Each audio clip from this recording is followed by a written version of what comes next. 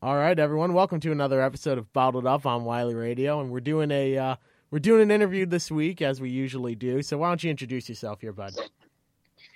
I'm Kaz Gralla. I'm 20 years old, and I drive in the Xfinity Series this year for Richard Childress Racing.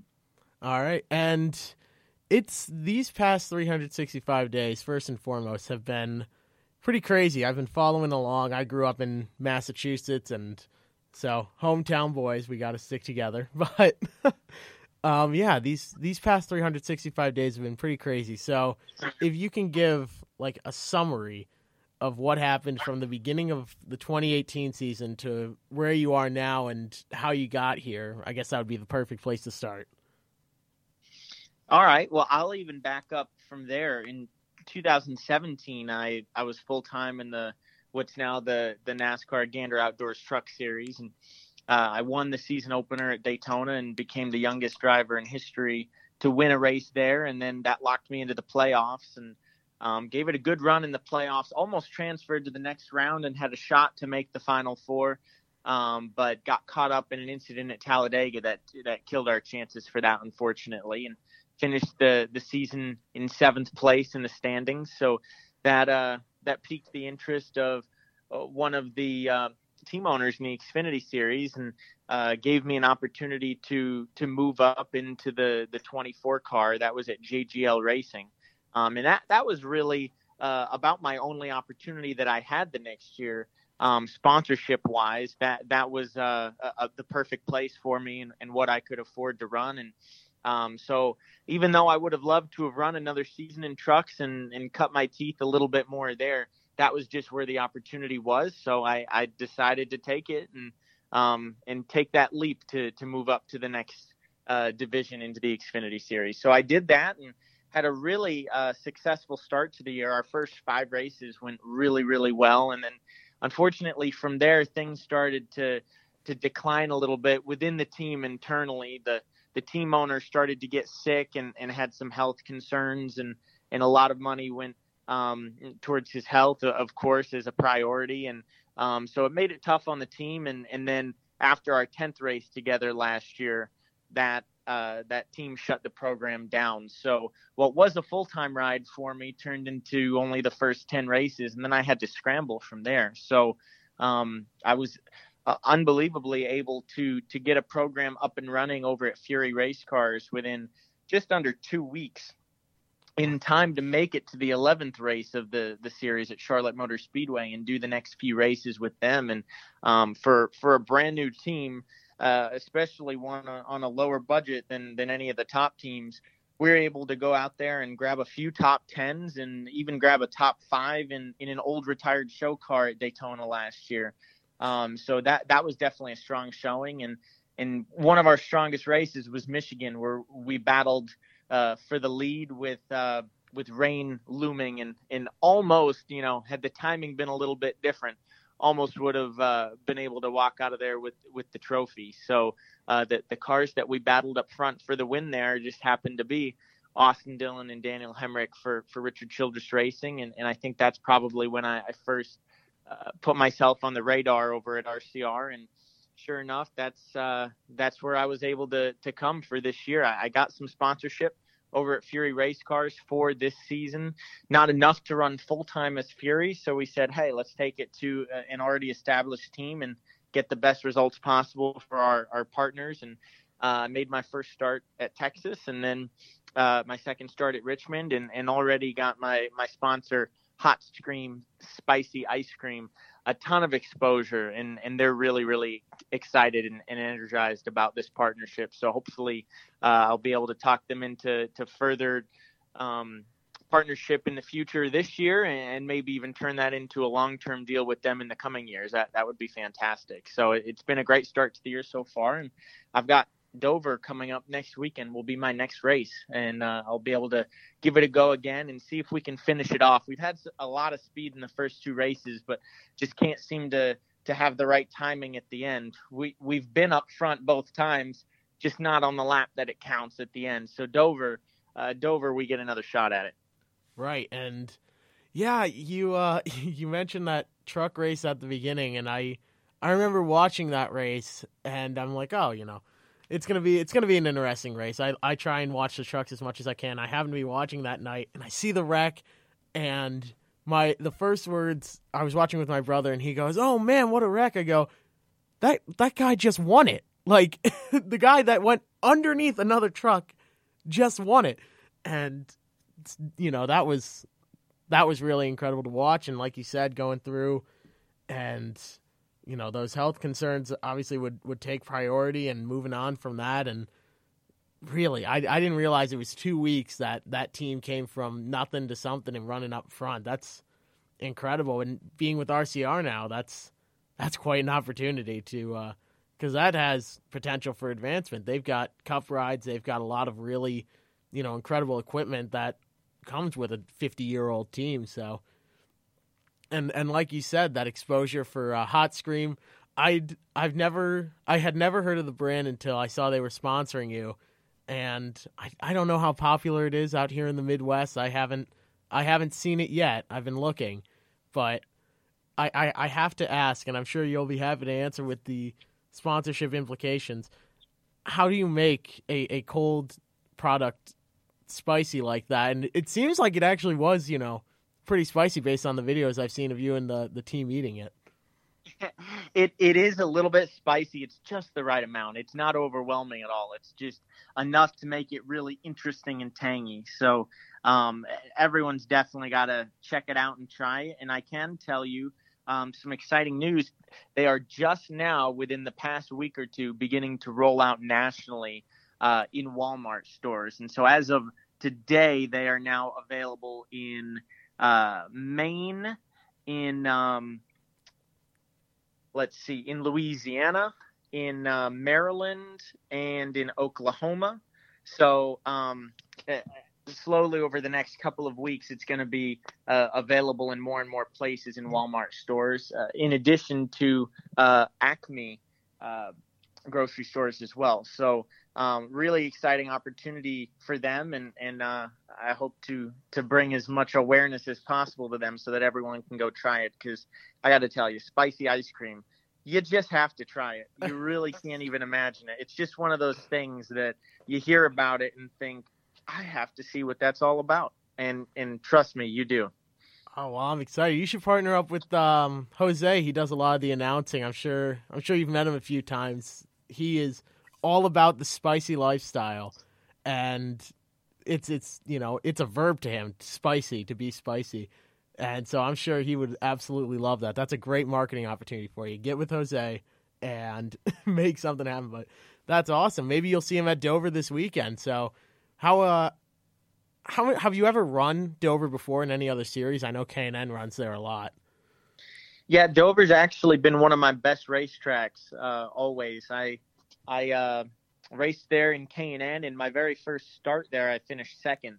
And then in the truck race there in 2017 as well, I finished second, right on Johnny Sauter's bumper. Almost had a shot at the win there as well. So I haven't won there, but I finished second there in every series I've been in so far. So second wouldn't be bad next weekend, but I'm gonna try to make that even one spot better. That's what I'm shooting for. So we'll see what we've got. But I know RCR has. Well, I mean, they've of course been good everywhere at some point, but last year they were particularly strong at Dover. So I feel really confident about our chances going in, and as I said, it's a place that I know well too. So I think it should be a great combination. We should have a good shot at contending for the win there. Yeah, and you know what? Third time is the charm, and with 2 second place finishes there, I'll be watching, and I think it's going to be. I think everyone should be keeping an eye on you, not just for Dover, but all the time. But this is I'm excited now. I'll be driving by the track. I won't be able to stop in, but good. I want to say first and foremost, good luck. Try and get that win. It would be awesome to see an RCR car there in victory lane, and they just won earlier today, didn't they? They did. Yep, they picked up their first win of the season. So I'd say. Let's hope that opens the floodgates. Let's go grab one next weekend and then see what we can get from there the rest of the season. The better we do, of course, the more easily I'll be able to sell races to sponsors and partners, and hopefully the more you'll see me this year. So that's what we're working on, and we've got a big push and big focus on the 2020 season as well. I mean, this year is a part-time season. We want to do as many races as possible, but really the goal above all is to see if we can put together enough funding to make a full-time campaign next year. So I know RCR is behind me and wants to make that happen, and certainly that would be a dream come true for me. So we're definitely doing everything we can to make that a reality. And I'm sure it'll work out. Talent seems to draw in the funding needed, so it'll all work out in the end, as things always do. But we're cheering for you. We're pulling for you, and then maybe this time next year, or yeah, I guess New Hampshire hasn't happened yet this year. Maybe by New Hampshire we'll be doing that same interview in the same side hallway as last year, and we'll be confirming your ride for next year. Who knows? That would be really great, hopefully. But so I have to ask, with so much, so many teams moving around, is that equipment that you were racing in last year with Fury, what's happened to that equipment? Is that just, sitting around in a warehouse now, or? It is. It wasn't our equipment. We couldn't afford to purchase it at Fury last year, especially with only a part-time schedule. So we were actually borrowing Roush Fenway Racing equipment. And of course, for this year, they've shut their Xfinity Series program down. So I believe that those cars are still all just sitting there unused at Roush. I don't think that anyone has bought them yet. So for now, they're laying dormant.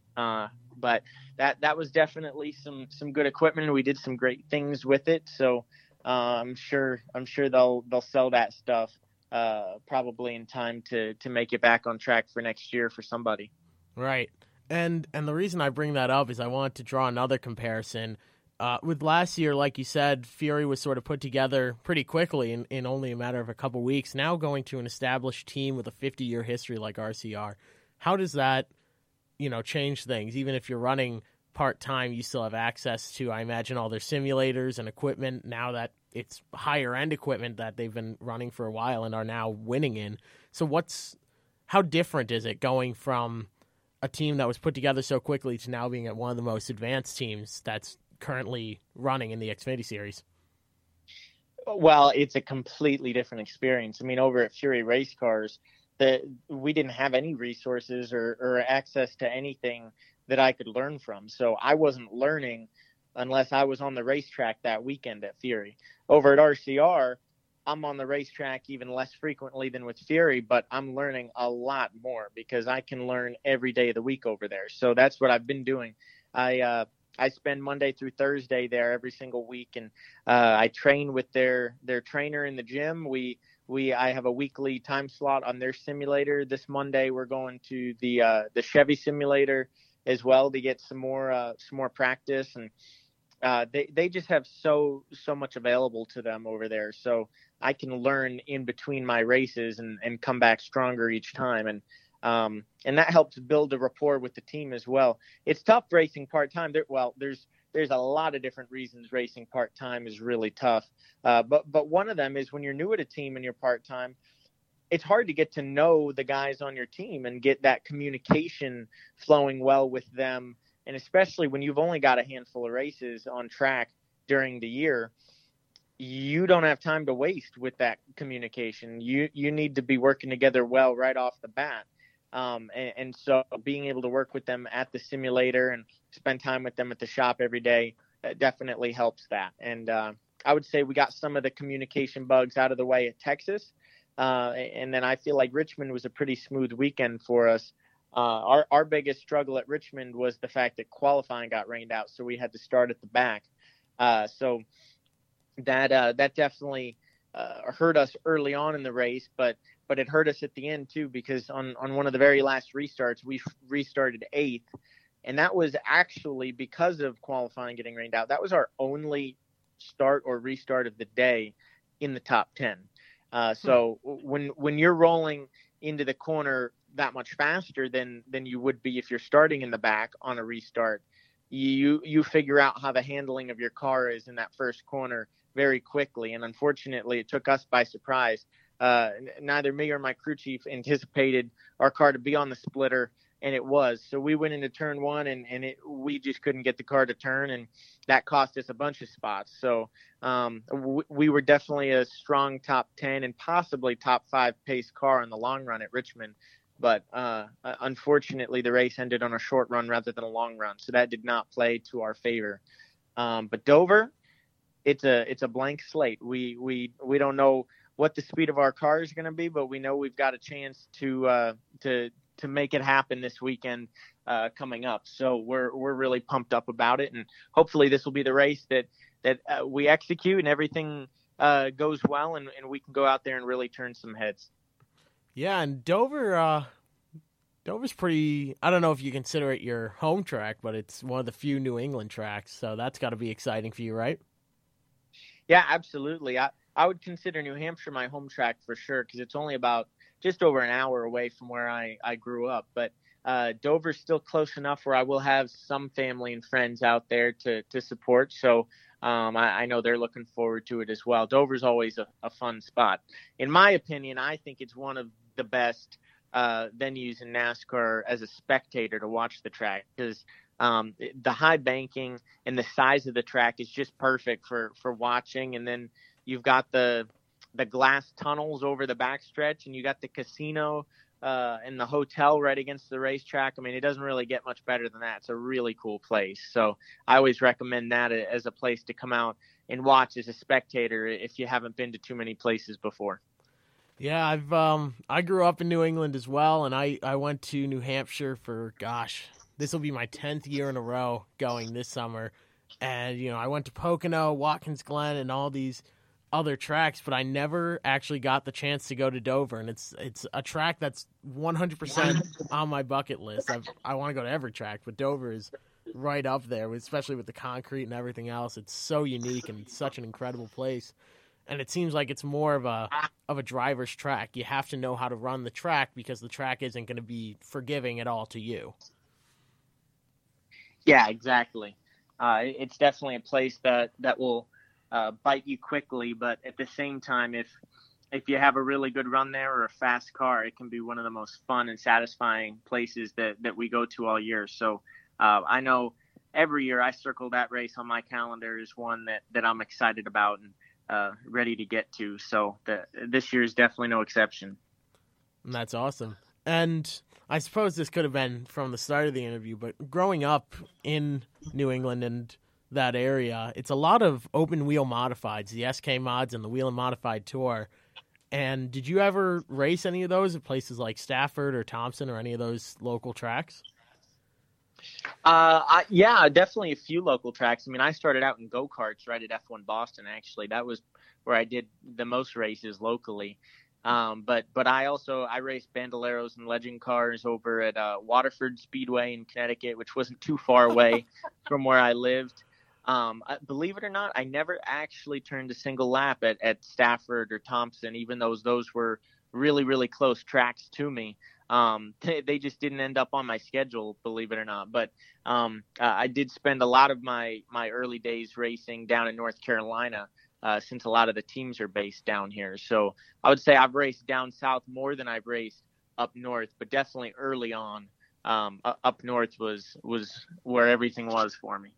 Yeah, not many people realize how the racing community up there is not as large as in some places, but it's a lot more dedicated than anywhere else. And I would be amazed if there's ever a weekend at Stafford, Thompson, or the Speed Bowl or anywhere else where the stands aren't fully packed to the brim and people aren't going crazy. And it's got to be incredible being down on the track. I've never been lucky enough to be able to drive, in a race, but to be able to be down on the track and, you happen to look up on the pace laps and just see the stands packed with people has got to be incredible for just a local race. Yeah, absolutely. It's one of my favorite places for sure. And one that I don't have locked down on my schedule as of right now for this year, but definitely the one that I am hoping to lock down the most. So I've definitely reached out to some companies and will continue to do so until I hopefully sell that race. That's a big push that we're making right now. So we'll see. Absolutely. And I don't want to take up too much of your time here, and I'm going to finish this off with the same question I ask every driver because there's always a story behind it. And that's, what's the first car you ever drove on the streets? Not a race car, but just your first regular car. My first car that was actually mine to drive was the 2017 50th edition Chevy Camaro, which is really funny and fitting because this year I'm driving the 50th anniversary RCR Chevy Camaro in the Xfinity series. So wow. That is pretty ironic. But wow, that's awesome. Yeah, there's always some way that the first car ties back to the current point in everyone's life. It's really incredible. But I just want to say, wishing you the best of luck this year. You're always welcome to come back on Bottled Up, and I'm sure we'll hopefully get together at a track that I'm at this summer working media, and we can just, at the very least, say hi and maybe do another interview. And, as I said, best of luck to you this season and finding something for next season. I'm sure it'll work out. But congratulations to all you've done, and good luck for what's coming up. Thank you so much. Appreciate the interview. Absolutely. Have a good one. You too.